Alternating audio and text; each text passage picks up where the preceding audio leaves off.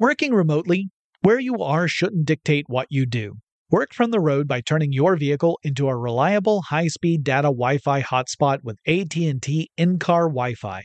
On the network that covers more roads than any other carrier, take your work on the road and AT&T will be there to keep you connected. Connect up to 10 devices and stream conference calls, finish up that presentation, or answer last-minute emails. Why wait? Go to att.com/in-car Wi-Fi today for free trial eligibility. Based on independent third-party data, number of devices varies by manufacturer. Always pay careful attention to the road and don't drive distracted. Wi-Fi hotspot intended for passenger use only when vehicle is in operation. Compatible device and vehicle required. Running a business is no cakewalk, but with SAP Concur Solutions, you can be ready for anything. You can manage travel, expenses, and AP all on one platform that's packed with AI and best practices, and that delivers it all through an easy, clear, I can't believe how simple that is experience. So, while not much can be done about that guy who never fails to burn the microwave popcorn and stink up the entire office, with SAP Concur, you can easily handle almost anything else. Take control of your business finances today at Concur.com. That's CONCUR.com. Whether it's her first Mother's Day or her 40th, she deserves more. Shop tons of stunning on-trend jewelry for every budget at Diamonds Direct. Diamond fashion jewelry, beautiful birthstones, everyday pearls starting at just $200. Commemorate the real loves of her life with a gorgeous pendant featuring the birthstone of the one who made her mom. This Mother's Day, Diamonds Direct has everything you need to say thank you. Diamonds Direct. Your love, our passion. Online at diamondsdirect.com. It's brand new, Season 2. I'm Marissa Thalberg. And I'm Stephen Wolf Pereira. And we're excited to be back having bigger, bolder, and always real conversations. Straight from the C-suite front lines of marketing, media, and more. We have great friends joining from people you may know, like Vilmer Valderrama and Bobby Burke. And people you'll want to know. So grab a coffee or, hey, even an Aperol Spritz and come join us on America's #1 podcast network, iHeart. Listen to Brand New on the iHeart Radio app, Apple Podcasts, or wherever you get your podcasts. Welcome to Tech Stuff, a production from iHeartRadio. Hey there and welcome to Tech Stuff. I'm your host, Jonathan Strickland. I'm an executive producer with iHeartRadio and I love all things tech. And a lot of you out there who have been listening to this show for a while know that I like to get on a soapbox about critical thinking. And I also talk a lot about compassion and how I believe we really need to employ both critical thinking and compassion together if we are to be good human beings. In many places around the world, including here in the United States, we are seeing a play-by-play of what happens when we ignore critical thinking and compassion, when we do not incorporate those qualities into our systems. When we do that, then there are people who are specifically left out of those systems, who suffer because of those systems. From pandemic responses to people on the sidelines who are judging the actions and motivations of protesters who, let's face it, are actually just asking that they be treated like human beings, this is a problem that has a real-world negative impact on countless lives. We need to examine ideas and claims carefully and make sure that those ideas and those claims have merit. But we also need to remember that other people are, people. Some of them might be knowingly engaged in creating or perpetrating falsehoods for whatever reasons. And that's obviously bad. If their motivations are bad and they're acting on those bad motivations, they are not good people. But others might be doing this without realizing it or knowing that the information that they're spreading is wrong, which is also bad, but that is potentially repairable with the right approach.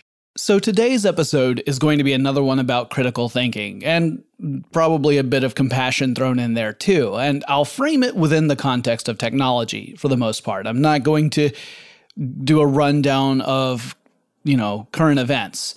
But please keep in mind that we should be employing these qualities everywhere, not just when it comes to, should I buy this gadget or is it too good to be true? Critical thinking really is about digging beneath the surface level of a topic or an issue to understand what's really going on. And it's related to stuff like the scientific method. And it's a skill that, like most skills, gets better the more you use it. It's not the same thing as outright denial. I'm not telling you to go out and just deny stuff. It's really more about asking questions and looking for the answers and evaluating those answers. And if the answers hold up, then accepting those answers, even if the answer doesn't align with what you had already guessed was going to be the answer. You've got to be willing to accept it if it holds up under evaluation. And one other thing I want to get out of the way is that I don't mean to come across as being on a high horse here. I want to tell you guys something that I am not very proud of. It took me an embarrassingly long time to really embrace critical thinking. I didn't even hear the term until I was in college, and my professors talked about it as though it had been part of my education the entire time, and it wasn't. And while I learned about critical thinking in college, I was not good at it. I'd say it wasn't until I was in my mid-30s that I started really understanding it and employing it. And to this day, I still slip up. It's not unusual for me to realize that something I had previously just accepted really required more scrutiny and understanding. So you can think of this episode as being inspired by my own slow journey toward critical thinking, a journey that's still going on today. But let's start with the obvious. We've all seen countless advertisements of variable messaging and quality, and we all understand that ads are intended to motivate us to spend money on goods or services. That includes stuff like political ads too, by the way. In those cases, you can think of the transaction as a vote rather than an exchange of money, unless we're talking about ads that are asking for campaign contributions, in which case, yeah, that's similar to an ad trying to sell you a new car or a pair of sneakers or whatever. So let's think about this from the perspective of someone who designs ads. Their job ultimately is to create something that motivates the audience to take action. Moreover, that action typically means motivating them to spend some of their own money on a product or service. And that could be a tough hill to climb, right? So someone who is good at creating ads has to think about how to frame their subject in a way that speaks to the intended audience. Typically, these ads need to convince that audience that whatever is being sold is something that the audience actually needs. Now, if whatever is being sold is already an established thing, that's not as difficult, right? I mean, if I'm trying to sell microwave ovens, I don't have to explain what a microwave oven is because those have existed for decades. Moreover, folks tend to understand the use case for a microwave oven and how they can really be convenient and fast compared to other methods of food preparation. So all of that groundwork has already been done for me. But let's say I come out with a new product or a product that hasn't really established a firm foothold in the market. Now I have to convince my audience that the thing I have created or that I am tasked to sell is actually useful. I will have to demonstrate how it solves a problem. Or, and these ads are particularly clever, I have to convince my audience that they have a problem they were previously unaware of, the problem they never knew they had, and that my product solves that problem. I'm sure you've seen examples of ads or critiques of ads that have some variation of the phrase, it solves a problem you didn't even know you had. That, by the way, is a red flag, but we're going to get to red flags a little later. So that's one of the responsibilities that ad creators must meet. Another is to convince the audience that the specific variant of the goods or services that the ad is about is superior to all others in that same category. Going back to the microwave oven, if I were to try and market a new oven, I would need to convince people that the oven I was producing was better than the dozens of other variations that are already on the market. Or else I'm not going to get a good return on my investment. I'm not going to sell many ovens. So I need to convince people my microwave is the best. In some way. Maybe it's less expensive, maybe it's more energy efficient, maybe it heats more evenly, or maybe I just claim some combination of these things and then try and go for that. All of this needs to be conveyed in an effective way to the audience, and that means it needs to grab attention. It needs to be memorable, and typically it needs to be short. And really skilled advertisers have become adept at sussing out some basic psychology to trigger our impulses. So let's talk about some of those red flags I just mentioned. I already said that the concept of solving a problem you didn't know you have should be a warning. In some cases, it may very well be legitimate. The product or service might actually take care of something that otherwise we had to do ourselves, and we never even thought twice about it because in our experience, there was no way to offload that task. But there is no shortage of products, particularly in the as seen on TV category, that really don't solve anything. They might create an alternative way to do something, but they don't actually save anyone time or effort. They might not even work as well as the more established methods they're supposed to replace. And they also cost you money. You have to buy these things, right? So that would mean for you, it would be a net loss if you bought one. As a rule, I assume any product that relies on videos of actors being comically incapable of doing something simple like opening a carton of milk to fall into this category. Another red flag falls in line with the old saying, if it looks too good to be true, it probably is. I think that saying can be applied to about 95% of all the ads I see whenever I visit Facebook. I can't tell you guys how frequently I've seen ads for stuff like electric guitars that really go whole hog on this one. Now, I've been doing a lot of research on guitars because I'm thinking about finally learning to play one. But because I'm browsing online to learn this stuff, and because I have not taken better precautions to hide my browsing from Facebook, and that is totally on me, I now get flooded with ads for guitars when I look at Facebook. These ads frequently claim to sell some brand-named guitars, stuff like Fender, the Fender Stratocaster, or the Gibson Les Paul, but for ludicrously low prices. A guitar that could cost $1,600 or more will list on one of these ads for $99. So talk about a temptation. If you're an aspiring musician or someone who's been playing on an entry-level instrument, but you would love to own something more professional, more high-end, that sounds like an incredible offer. The ads I saw typically said that whatever store was posting the ad was going out of business, or that they had to make room for new stocks. They had to do a clearance sale of all this old inventory.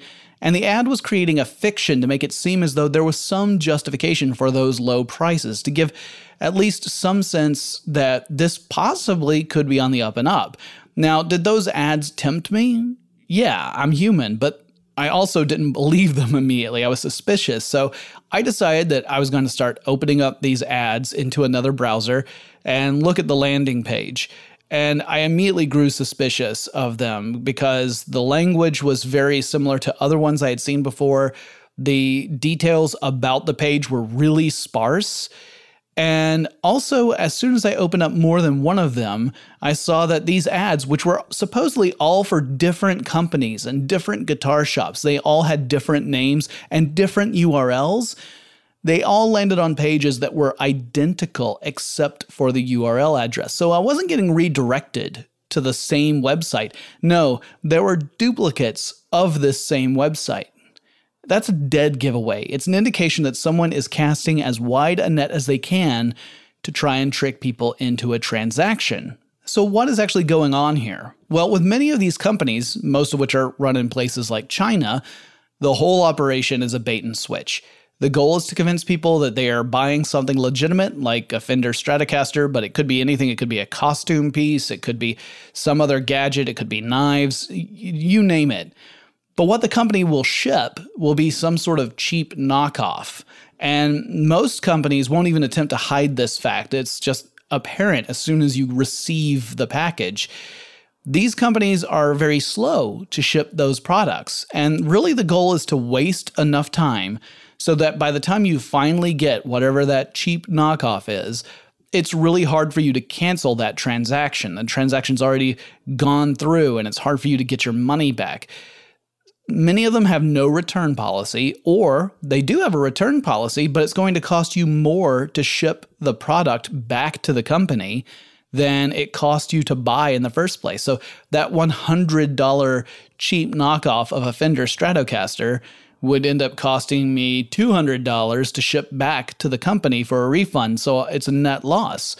So you don't get the thing you actually, paid for, and you're left with no real way to fix that situation. And since the company is operating out of another country, you don't really have many options to seek justice. Now, in my case, I started marking these ads and reporting them to Facebook as being misleading. And this would prompt Facebook to essentially block those ads from appearing on my page. Now, it didn't mean that Facebook removed the ad. It's just that I didn't see it anymore. But here's the thing. As soon as I would block one version of that ad, I would see another, one that was nearly identical to the first one. And it would go to a different URL, but it was on that exact same style webpage, the same layout, same pictures, everything. So it was the same scam. And then I would report that ad, and then I would see another. And I must have gone through at least half a dozen of these before I stopped seeing versions of that ad. So today, if I go to Facebook, I don't see that one anymore. But it doesn't mean that there aren't other ads that are following in this same pattern. And again, none of this means that Facebook is actually not running those ads for other people. Facebook's revenue is almost entirely dependent upon advertising. It is not in Facebook's financial interests to come down hard on advertisers and demand that they are transparent and honest. If Facebook instituted those rules, it would lose out on millions of dollars of revenue every quarter. So Facebook has a financial incentive to run those ads and to serve as a platform for advertising that's both good and bad. Bad ads will only hurt Facebook if there's a large enough response among users, and typically that would mean that users would have to abandon the platform or just not use it at all, or somehow block ads across all of Facebook. The company's standpoint is really more hands-off. It's essentially saying, caveat emptor, or buyer beware. The responsibility of figuring out which ads are legit would fall to you, the user, not to Facebook. This also applies to Facebook's stance on misinformation. Now, if you are in the United States, you've likely seen a lot of news about Mark Zuckerberg saying that he doesn't want Facebook to be an arbiter of truth. He doesn't want Facebook to declare to users which posts reflect honest messages and which are misinformation. And he frames it in a way that makes it sound like Facebook is trying to be an agnostic platform upon which people can express themselves. Freedom of speech, the First Amendment in the United States. And that to act otherwise would mean Facebook would have to replace this with a company-approved expression of ideas. So yeah, they're framing it as a very much a free speech kind of issue. But is that what's really going on? When we come back, we'll consider some alternatives by applying some critical thinking. But before that, and I know this is going to sound totally hypocritical, we're going to take a brief break to thank our sponsor. And by the end of this episode, I'll have more to say about sponsors and ads in our podcasts in particular. But first, let's take that quick break. Working remotely, where you are shouldn't dictate what you do. Work from the road by turning your vehicle into a reliable high-speed data Wi-Fi hotspot with AT&T in-car Wi-Fi. On the network that covers more roads than any other carrier, take your work on the road and AT&T will be there to keep you connected. Connect up to 10 devices and stream conference calls, finish up that presentation, or answer last-minute emails. Why wait? Go to att.com/in-car Wi-Fi today for free trial eligibility. Based on independent third-party data, number of devices varies by manufacturer. Always pay careful attention to the road and don't drive distracted. Wi-Fi hotspot intended for passenger use only when vehicle is in operation. Compatible device and vehicle required. Running a business is no cakewalk. There is a ton to keep track of. Employees to keep happy, spending to control, travel to plan, and on top of it all, nobody knows exactly what the future holds. Your finance team always has to be ready to change. But with SAP Concur Solutions, you can be ready for anything. You can manage travel, expenses, and AP all on one platform that's packed with AI and best practices, and that delivers it all through an easy, clear, I can't believe how simple that is experience. And you can finally say goodbye to the costly mistakes and risks that come from manual work and spreadsheets. So, while not much can be done about that guy who never fails to burn the microwave popcorn and stink up the entire office, with SAP Concur, you can easily handle almost anything else. Take control of your business finances today at Concur.com. That's CONCUR.com. This is the story of the one. As a maintenance engineer, he hears things differently. To the untrained ear, everything on his shop floor might sound fine, but he can hear gears grinding or a belt slipping. So he steps in to fix the problem at hand before it gets out of hand. And he knows Grainger's got the right product he needs to get the job done, which is music to his ears. Call, click Grainger.com, or just stop by. Grainger, for the ones who get it done. Something that makes me crazy is when people say, well, I had this career before, but it was a waste. And that's where the perspective shift comes, that it's not a waste, that everything you've done has built you to where you are now. This is She Pivots, the podcast where we explore the inspiring pivots women have made and dig deeper into the personal reasons behind them. Join me, Emily Tish Sussman, every Wednesday on She Pivots as I sit down with inspiring women like Misty Copeland, Brooke Shields, Vanessa Hudgens, and so many more. We dive into how these women made their pivot and their mindset shifts that happened as a result. It's a podcast about women, their stories, and how their pivot became their success. Listen to She Pivots on the iHeartRadio app, Apple Podcasts, or wherever you get your podcasts.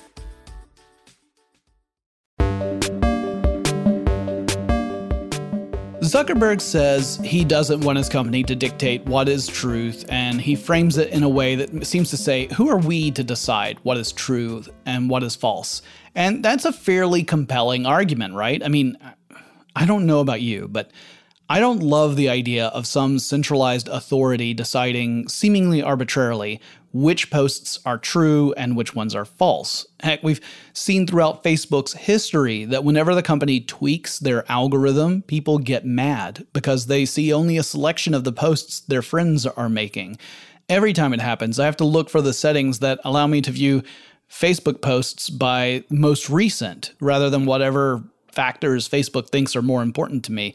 And even then, I know I'm not actually seeing everything my friends are posting in reverse chronological order. I'm just seeing some of it.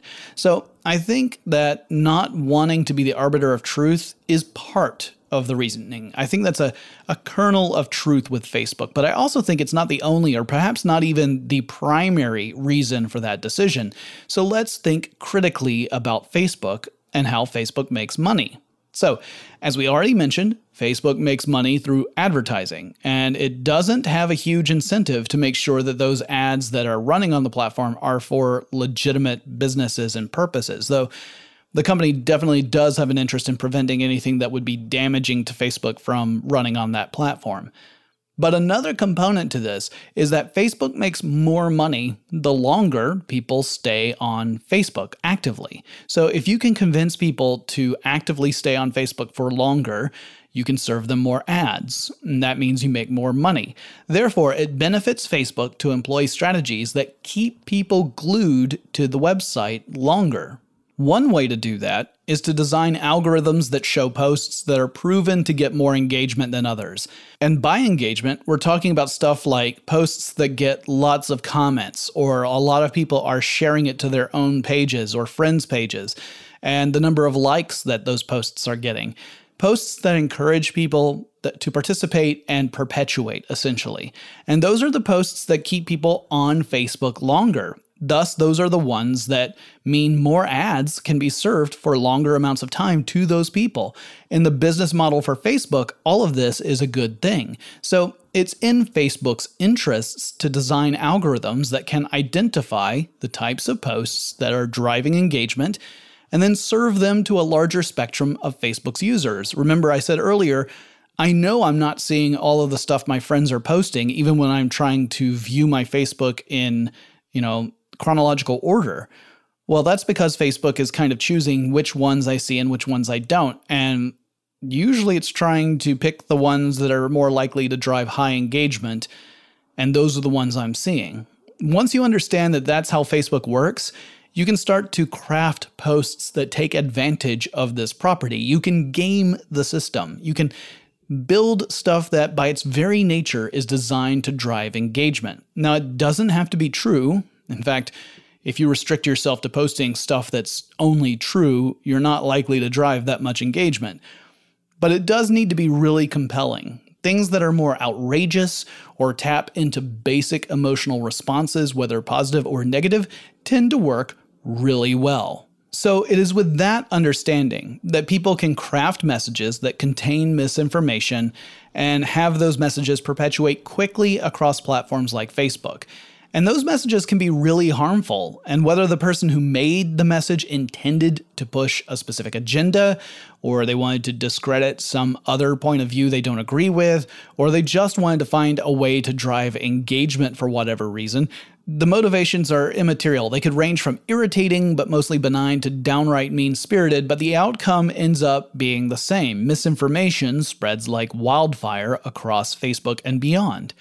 And if you are encountering misinformation all the time, and it's popping up like crazy in your feed and being reinforced that way, you start to get the impression that that stuff is the real deal.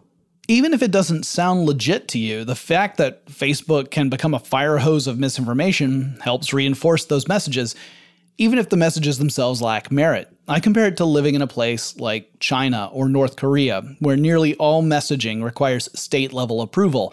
And that means the government gets to dictate what information the citizens can access.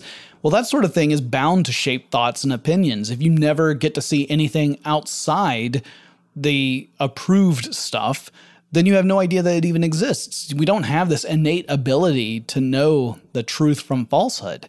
Facebook, meanwhile, has little incentive to change anything. Facebook isn't in the business of trying to make things better for the average person. That's not their business model.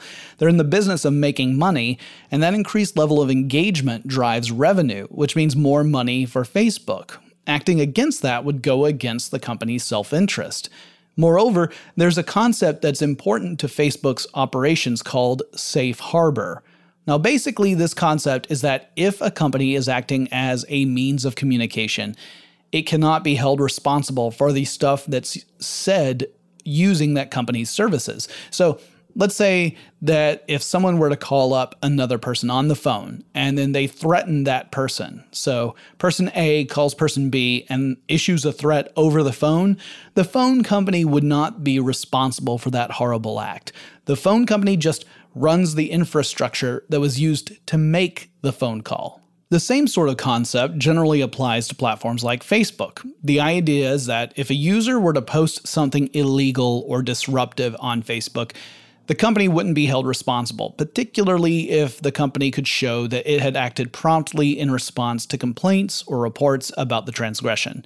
If Facebook takes a stance on misinformation, there might be a fear that it would be shifting in a role of accountability, which might seem to undermine the safe harbor argument. In addition to that, monitoring posts and labeling stuff that is spreading misinformation as such, or removing such messages, or whatever the plan is, would require an investment on Facebook's part. The company would have to spend time, energy, and resources, and all that boils down to money, to create a method to identify and label or remove posts that are promoting misinformation. So not only would Facebook be cutting back on the types of posts that drive engagement, and thus generate revenue, the company would also have to pour money into that effort. Asking a business to spend money so that it can make less money is a pretty tough argument. It's no wonder Zuckerberg is opposed to it. Yes, it would be a huge responsibility to determine which messages reflect reality and which do not. It would bring Facebook under enormous scrutiny and criticism. Any person or group or whatever that saw messages being labeled or removed would raise an enormous stink over it, and the company would have to deal with that, right? So let's say people who are perpetrating misinformation see that their messages are being taken down, then they can just make it an even bigger thing. But more than that, combating misinformation hurts the company's bottom line. Now, as I record this, news is breaking that dozens of Facebook employees have staged a walkout in protest of how Zuckerberg and other high-level management at Facebook have refused to intervene when it comes to misinformation and inflammatory posts. Now, the particular posts that are at the center of this protest originated from the office of the President of the United States, so the stakes are very high on this one. And I'm definitely dogging on Facebook a lot here. But I want to be clear that it's not the only corporation to do this kind of stuff. The stage had been set long before Facebook was even a thing. Back in the 1960s, financial analysts and big thinkers started a gradual shift toward a focus on shareholder value, pairing that idea with the idea that executives should receive compensation that traded high salaries for stock options. The logic was that if your leaders in your company have a personal stake in the performance of the company, they will make decisions that will be best for the company. But it hasn't necessarily played out that way, as time and again executives have made decisions that were incredibly positive from a shareholder value, and thus a personal finance perspective, but had negative consequences for stuff like customer satisfaction or employee conditions and more.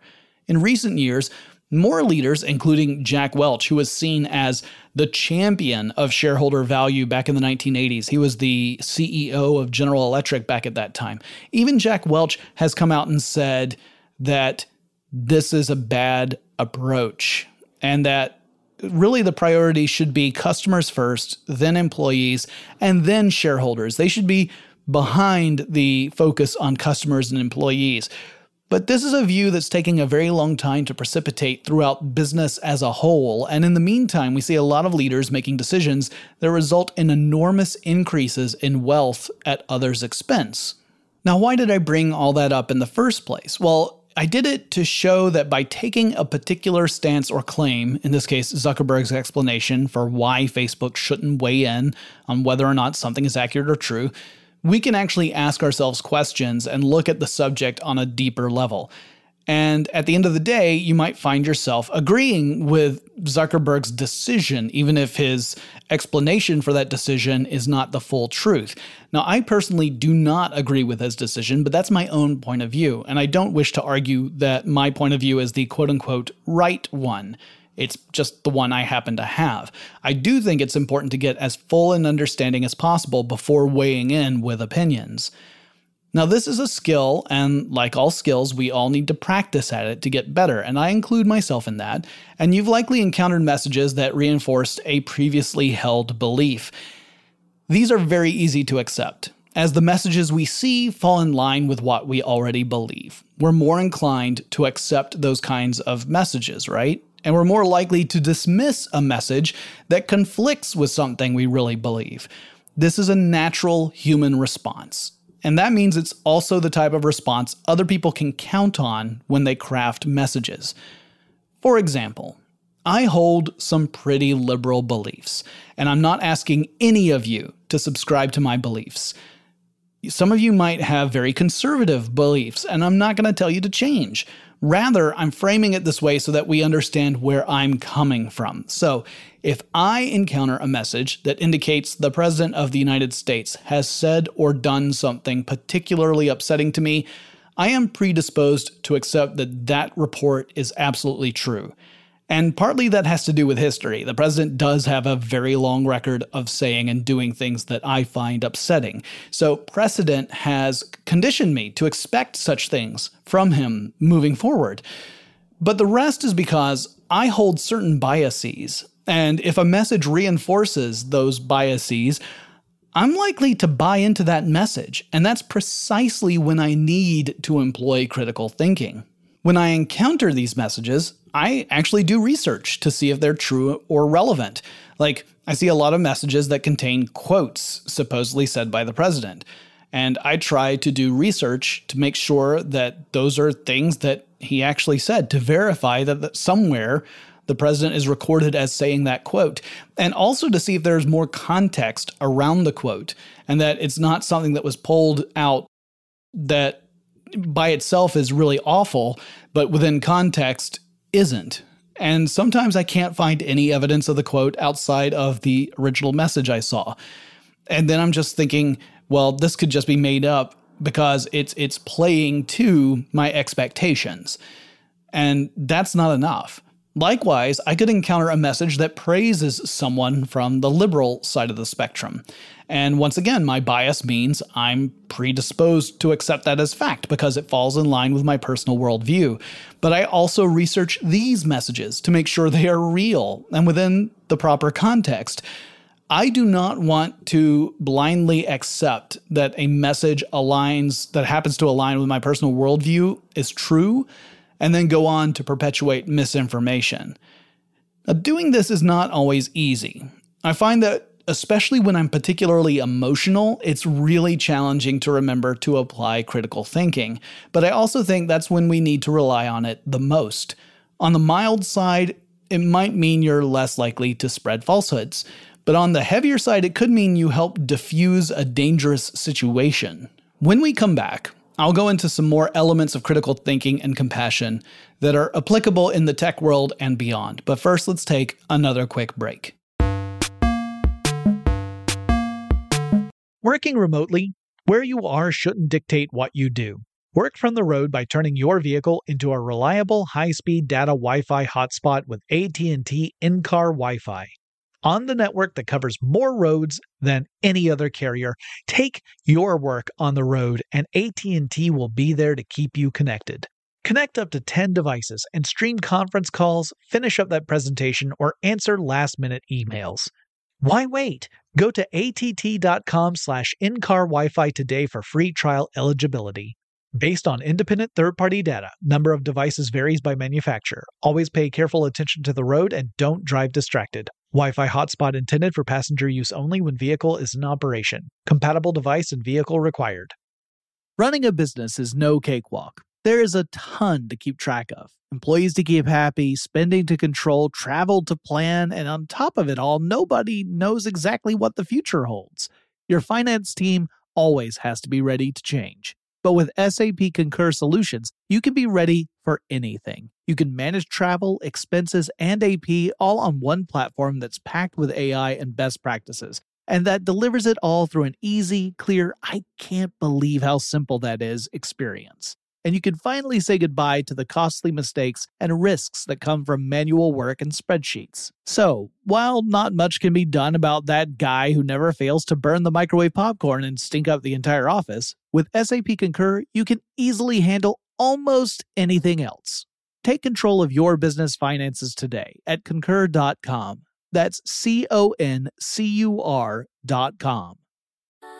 Something that makes me crazy is when people say, well, I had this career before, but it was a waste. And that's where the perspective shift comes, that it's not a waste, that everything you've done has built you to where you are now. This is She Pivots, the podcast where we explore the inspiring pivots women have made and dig deeper into the personal reasons behind them. Join me, Emily Tish Sussman, every Wednesday on She Pivots as I sit down with inspiring women like Misty Copeland, Brooke Shields, Vanessa Hudgens, and so many more. We dive into how these women made their pivot and their mindset shifts that happened as a result. It's a podcast about women, their stories, and how their pivot became their success. Listen to She Pivots on the iHeartRadio app, Apple Podcasts, or wherever you get your podcasts. The Big Take from Bloomberg News brings you what's shaping the world's economies with the smartest and best-informed business reporters around the world. Western nations like the U.S. and Europe. Mexico will likely have its first female president. And then you have China. And help you understand what's happening, what it means, and why it matters. He'll get his yo-yos to Europe in time.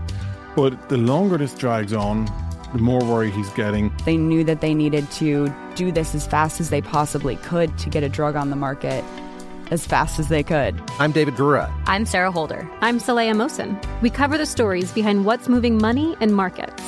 Basically, everyone was expecting, if not a calamity, certainly a recession. But the problem is that paperwork, as our reporting showed, is fake. As someone who's covering the market, I'm often very worried about an imminent collapse. So I'm thinking about it quite often. Listen to The Big Take on the iHeartRadio app, Apple Podcasts, or wherever you get your podcasts. In past episodes, you can hear me get really emotional about instances in which opportunistic people have used technology to take advantage of others in various ways. The schemes all tend to fall back on the common failures that we have as humans, and honestly, there is nothing really new about those schemes. There are tricks that con artists have been relying upon for centuries. The tools of the trade are the same. What changes is whatever is being sold and whatever platform you're using in order to sell it. And it doesn't matter if we're talking about a gadget or a philosophy. And I think all scams are reprehensible, but I get particularly angry at those that are taking aim at already vulnerable targets. For example, people who are looking for a job. This is a population of people who are seeking a means to earn a living. They might be trying to land their first steady job ever, or they might be trying to transition from one job that's not so great into something that they hope is better. Anyway, they are putting themselves out there in search of opportunities, and that means they are a vulnerable population, and some people find that irresistible. There are numerous individuals and shady companies that take advantage of job seekers. A common tactic is to advertise a job online, but the advertised job is just bait. There is no intent on offering that job to an applicant. In fact, the job might not even exist. The goal is to lure people into a job interview and then pull the bait and switch, saying, oh, we already filled that position, but we have a totally different job that we would love to offer you. And thus they offer up a different job to the applicant. And typically, the offered job, the new one, is less desirable than whatever was originally being applied for. It might have lower pay, it might have fewer benefits, or both, or it may just be, less desirable in job duties. But the person doing the hiring knows that if someone has taken the effort to go to a job interview, and if they are looking for a job, if they're in that place, they could be in need enough and emotionally vulnerable enough to agree to this switch, even though it wasn't what they were told when they first applied. Y'all, that's one way to make me really angry really fast. And it is hard out there. I've been in a steady gig since 2008, and even from this cushioned position, I know it's hard out there. And people looking for a job fall into a category of people who cannot afford to lose. They're looking for that chance to land something steady. They're hopeful. And unethical jerk faces will pounce on that. There are other groups that are even shadier, that are really just trying to get as much personal information as possible, and they have no job to offer whatsoever, or they are part of a pyramid scheme that requires the job seeker to pour some of their own limited money into that scheme. And the lure is that if they bring other folks into that organization, they will get some of the money of the people that they bring in. But those schemes are entirely dependent upon convincing more and more people to join further down the chain. And typically, only a few folks toward the very top ever really make anything. And it's at the expense of everyone below them. That's classic pyramid schemes. Now, you've probably picked up on the fact that a lot of this all has to do with catering to what people want to believe is true, and that is a huge part of it. But another is relying upon people interpreting information incorrectly. For example, Moore's Law. This is a great one. Now let's begin by saying Moore's Law came from an observation. It wasn't that Gordon Moore declared this, inherent law of the universe. Rather, he was making an observation about how semiconductor companies were able to fit more components on a square inch of silicon wafer, and that there was a market demand for doing more of that, which allowed them to invest in the process of making the chips that had even more transistors essentially on them. He was looking at market trends that were supporting this overall technological trend. But generally speaking, these days, we say that Moore's Law means that computers today are twice as powerful, meaning faster at processing information, as computers from 2 years ago. And the computers from 2 years ago are twice as powerful as the one from 2 years before that. So every 2 years, computer processing capabilities double. It's not a hard and fast rule, but it's close enough to what we observe to kind of serve as shorthand. But that doesn't mean other technologies keep up at that same speed. Battery technology, for example, doesn't. But because we've become accustomed to computers evolving so quickly, it is easy for us to make the mistake of extending that quality to other technologies. And if you're an unscrupulous person, you can jump on that by making a spurious claim that sounds like it could be possible and raking in the benefits. You guys probably remember that I've done episodes on the company Theranos. That's a company that aimed to produce a machine capable of running hundreds of diagnostic tests on a single droplet of blood. The ambition of the company and its founder, Elizabeth Holmes, was to create a device that would revolutionize medicine with a machine the size of a desktop printer. It could become a household appliance and would allow people to run a test quickly, and then they could share that information with their doctors, they could lead healthier lives, they could micromanage their health. It's kind of in line with that whole quantitative approach we were taking for a very long time with all the stuff like fitness trackers that would give us detailed information about things like how many hours sleep we got, how many times did we toss and turn. It's in that same vein. And potentially this would mean that a user would pick up warning signs early enough to be able to take action before things get really serious. It could save lives, and it would make a crap ton of money. But there was just one small problem. The technology didn't work. But a lot of people believed it could work. I mean, we've got some phenomenal technology at our disposal right now, right? If you have a smartphone, you've got a computer that fits in your pocket. It's got a ton of processing power compared to even old mainframe computers, and it can connect to the internet. It can give you amazing communication abilities, as well as access a truly enormous amount of information that's been gathered around the world. It's a relatively mundane piece of technology at this point, right? And when the amazing becomes mundane, the impossible starts to sound plausible. So why couldn't a machine use a tiny amount of blood as a sample for hundreds of tests? I mean, why couldn't it return accurate results in a matter of hours? We've got technology that lets us shoot ultra high resolution video using a phone. We've got tech that we can talk to and give commands to, and it responds to us. It stands to reason that we should be able to run these sorts of tests on that small a sample of blood. And that leap of logic is the problem. Our capabilities in one area can lead us to believe we are equally capable in unrelated areas. It would be like if I were a world-class athlete in a specific sport, and I thought just because of that, I'm automatically equally as amazing in some other unrelated sport. Even very intelligent people got caught up in this promise. Very successful people were caught up by this lie. And the promise was just so darn positive. It would be amazing if we could run that many tests on such a small sample of blood. And it'd be even more amazing if we could come up with a consumer version of that technology that the average person could have in their home. That kind of gadget could potentially save millions of lives. Of course you want that tech to exist and to work.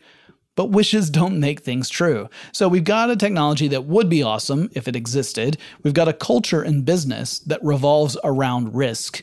We've got a startup culture that glorifies the concept of fake it until you make it, which means you come up with a goal and then you raise a whole bunch of money and then you flail around trying to achieve that goal, and hopefully something you do sticks. Somewhere along the line, you manage some level of success before your money runs out. And while the money is rolling in, you might as well live high on the hog. If it doesn't work out, well, that's a bummer, but in the startup world, failure is common. Fail fast is the name of the game. Now, I don't know if Theranos' founder, Elizabeth Holmes, genuinely believed she was going to be able to create the tech that she envisioned. If she did, that wouldn't really surprise me. Like I said, the idea is really attractive, and our technology is already so incredible that you could be swayed to think this could be possible. I also don't know if she still believed in it by the end of that whole story, when numerous investigations and leaks revealed the extent to which this technology definitely did not work and the extent to which the company moved to hide that fact. But I do know this: just because you believe in something super hard doesn't mean that thing is magically true. Holmes herself is currently in the middle of a legal battle over the entire Theranos fallout, with a new fraud charge that was filed against her recently, like as of the week of the recording of this. But for more than a decade, her company was able to get significant investments from numerous wealthy individuals and organizations.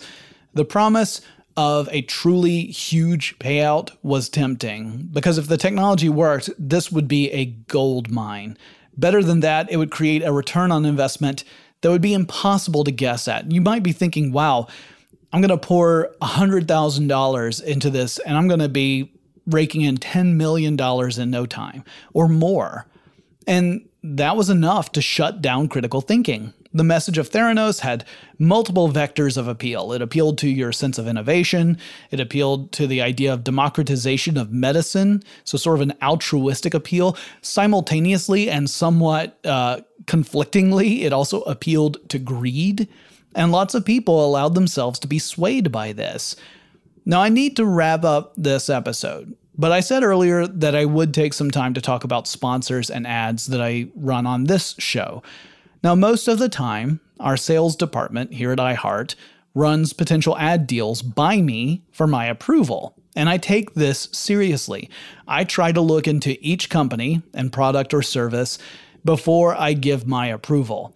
I don't want to pass along something that's misleading if I can help it. Sometimes I don't get a choice in ads, but that's a rare thing. So if I voice an ad for something that's misleading or whatever, chances are the fault is mine. I try to avoid it. Sponsors and advertisements are a necessary part of what I do, because without them, this show would be an expense, but there would be no way to generate money for it. We would just be spending money to make the show and get nothing back, and that means the show would go away. So I try to balance the financial responsibilities I have as an employee with my responsibilities I have as someone communicating to you guys. And I wish I could share with you a list of some of the deals that I've said no to, but that would be really unprofessional of me. Let's just say it's not a short list. But even with all that said, I encourage people to think critically about all messaging. You don't have to deny stuff right out of hand. Just question it, even if it aligns with your beliefs. Heck, especially if it aligns with your beliefs. In the long run, it can help your case. If you're able to suss out the truth from the lies, you can build your argument for your side more effectively, and you don't leave yourself open to attacks on credibility. Moreover, we need to exercise those skills to make sure we're just being good humans, that we are taking care of ourselves and of each other. Using those two things, critical thinking and compassion, we can recognize when others are truly in need, and we can also help identify the best ways to help them. If we think critically, we might realize that changing a profile picture or tweeting a message might not really be enough. It's more of a performance than an action, and that we can and should do more, even if that's just to shut our yaps and listen. And guys, I'm listening. I promise. If you guys have any suggestions for future episodes of Tech Stuff, whether it's a specific technology, maybe it's a company, maybe it's a personality in tech, maybe it's just a trend in tech in general, reach out to me and let me know. You can get in touch on Facebook or Twitter. The handle at both of those is TechStuffHSW. And I'll talk to you again really soon.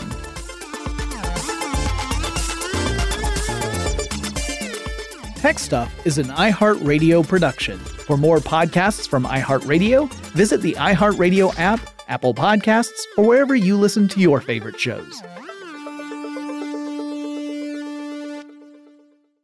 Running a business is no cakewalk, but with SAP Concur Solutions, you can be ready for anything.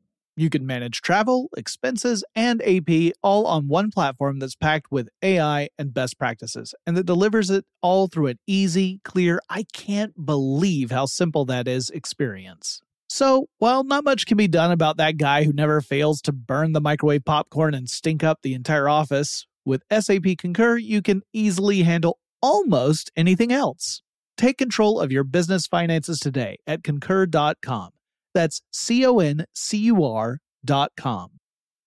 It's brand new, Season 2.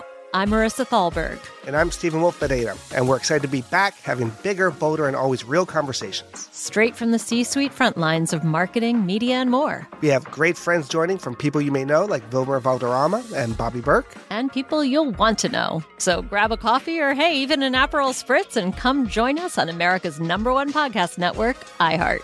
Listen to Brand New on the iHeart Radio app, Apple Podcasts, or wherever you get your podcasts. As important as choosing the right destination when traveling is choosing the right travel partner. Gene Fodor. Gene, was good. But be careful, because the worst trips result when two partners have two different agendas. The CIA really need your help, Gene. Freeze, Americano. Gene, run! Listen to Fodor's Guide to Espionage on the iHeartRadio app, Apple Podcasts, or wherever you get your podcasts. Hi there, I'm Bob Pittman, Chairman and CEO of iHeartMedia. I'm excited to announce a new season of my podcast, Math and Magic, Stories from the Frontiers of Marketing. Our guests this season show us big risk can yield big rewards, like Rob Riley, the creative head of one of the world's leading advertising firms. I try to create environments where anybody can say anything without any judgment. Listen to a brand new season of Math and Magic on our very own iHeartRadio app, Apple Podcast, or wherever you get your podcast.